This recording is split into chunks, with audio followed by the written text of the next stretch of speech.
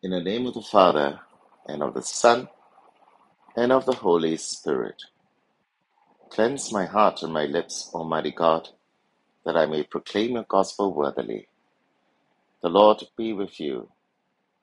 A reading from the Holy Gospel according to Matthew. Jesus took with him Peter and James and his brother John, and led them up a high mountain where they could be alone. There in their presence he was transfigured. His face shone like the sun, and his clothes became as white as the light.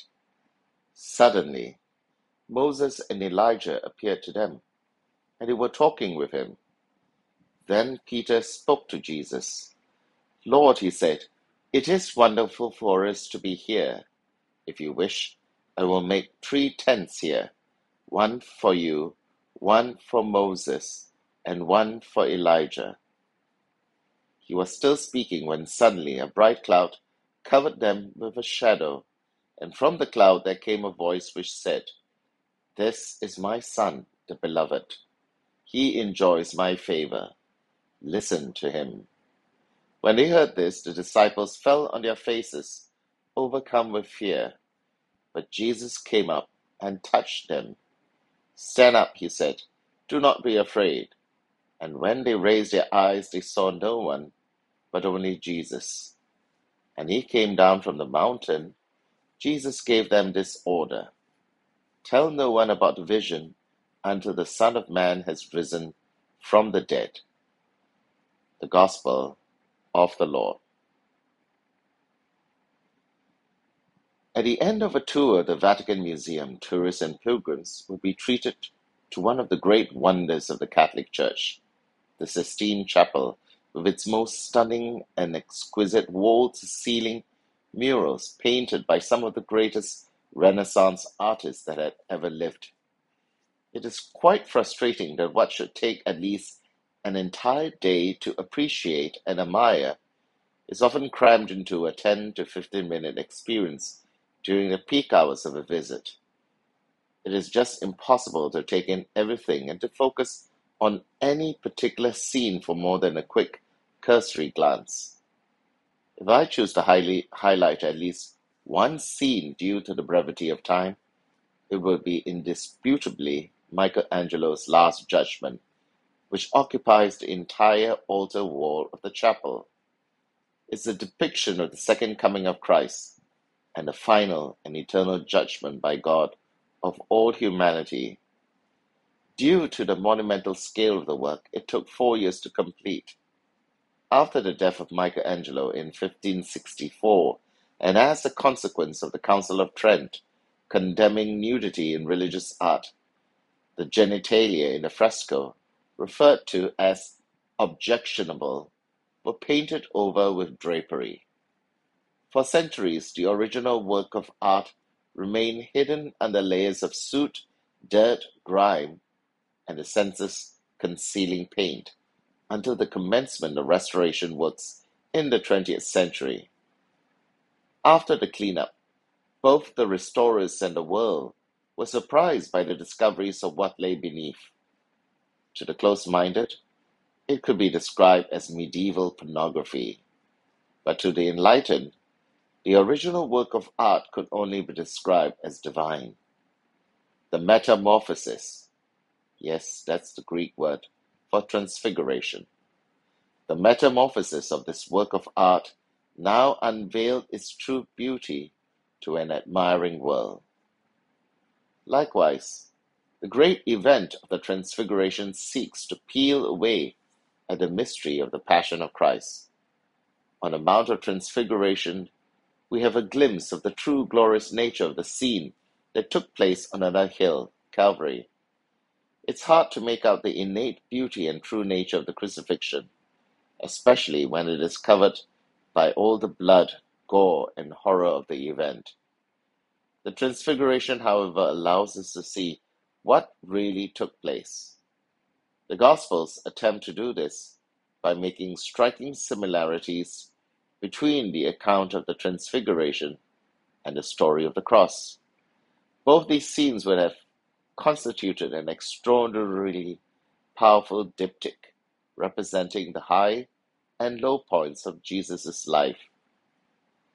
Our Lord takes Peter, James, and John, his inner circle, with him up the Mount of Transfiguration. On the evening of Holy Thursday, he will lead the same threesome to Gethsemane on the Mount of Olives to witness his passion. History repeats itself. The three disciples fall asleep on the Mount of Transfiguration as they did in the Garden of Gethsemane. Our Lord is transfigured on a mountain and crucified on another.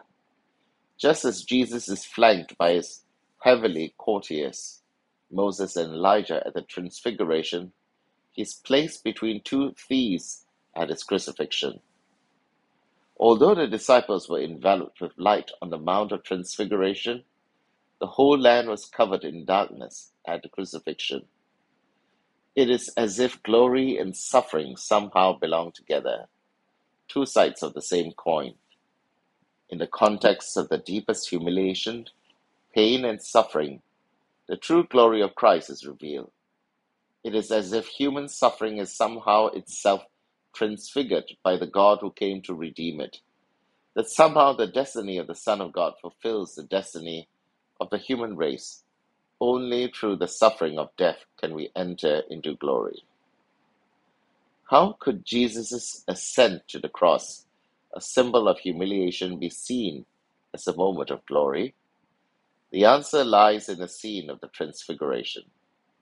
What is hidden to the eyes of those who witness the scene of the crucifixion is now revealed to the three apostles and to all of us in the Transfiguration. The Transfiguration helps us to understand the cross, and Calvary would not be Jesus' Alamo, the event commemorating his great defeat. The Transfiguration reveals to us what really happened on Calvary. Lifted up on a mountain, lifted up on a cross, lifted up as the universal Savior, Jesus truly ascended his throne of glory. The Transfiguration indeed reveals the true divine glory of Christ. Its purpose is to reveal to his disciples who Jesus is, and so prepare them for the cross. The Lord's prophetic words that he would be tortured and killed in Jerusalem would have deeply troubled his disciples. A vision of the crucifixion might have evoked the feeling of despair in his disciples. It would have shaken their faith to the core. The mystery of redemption could have appeared to them as a defeat and the Messiah powerless. At a time of despondency and doubt, the three apostles' witness to the Transfiguration was to strengthen the faith of the other disciples. And so we finally come to the heart of this deliberate juxtaposition of the two scenes. No amount of intellectual explanation would have sufficed to explain the scandal of the cross and the suffering of Christ. God had to demonstrate it. And this is what constitutes the mystery of Christianity. It attracts people not so much by its delicate and sophisticated intellectualism, nor by the brilliant oratory of its preachers, nor yet by the beauty of its rites. Christianity revealed to the human soul a new world, an eternal world, a world of divine light, that which not a single religion or philosophical system could give. It reveals to the world the beauty and sweetness of the divine mystery of a Savior, albeit hidden in human flesh and adorned with the tattered flesh of broken humanity. Here then is the greatest paradox of all. The glory of God revealed in Jesus, and especially in that which seems to be most inglorious. To the outward eye, this was the uttermost in degradation, the death of a criminal. To the eye of faith, it was, and still is, the supreme glory. We need to have before us the Transfiguration, so that we may have a glimpse of the end of the story, the dawning glory of Easter, in order to be sustained in the midst of the darkness, pain, and isolation that we must endure, not just in the remainder of these 40 days, but also throughout our lifelong Lent. In the Transfiguration, we taste the sweetness, often hidden in the bitterness of failure, suffering, and pain. In the Transfiguration, we behold the beauty and glory, often covered beneath layers of soot and grime, concealed by the awful and scandalous experience of humanity's suffering. In the Transfiguration, we finally receive the answer to the inexplicable mysteries concealed by death, an answer that can only be found in the resurrection. As the first preface for the dead, recited by the priest at a funeral mass, we acclaim, "In him who rose from the dead, our hope of resurrection dawned. The sadness of death gives way to the bright promise of immortality. Lord, for your faithful people, life is changed, not ended." And though none of us have witnessed the resurrection of the body, we acknowledge and confess this to be true because of what the apostles had witnessed at the Transfiguration. In the name of the Father, and of the Son, and of the Holy Spirit. Amen.